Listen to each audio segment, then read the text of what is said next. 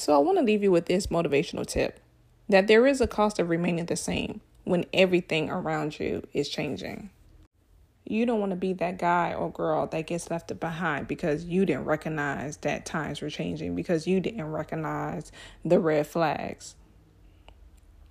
You have to be able to recognize around you what's going on. You have to be able to recognize when it's time for me to move, when it's time for me to let go, when it's time for me to say, okay, I don't need this. I can't take this. I think that by now we have all heard about the story of Blockbuster and Netflix, right? Blockbuster was the giant in renting videos and taking them home that was the weekend thing. Rent a movie from Blockbuster, go home and watch it on television. Where here comes Netflix, who wanted a partnership with Blockbuster actually, and was like, hey, instead of physical tapes, let's just have it all live stream. Let's just have them downloaded on their TV.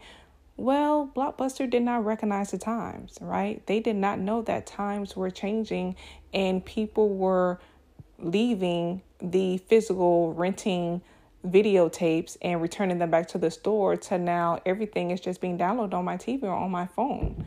You don't want to be that guy. You don't want to miss opportunities because you did not recognize that times were changing.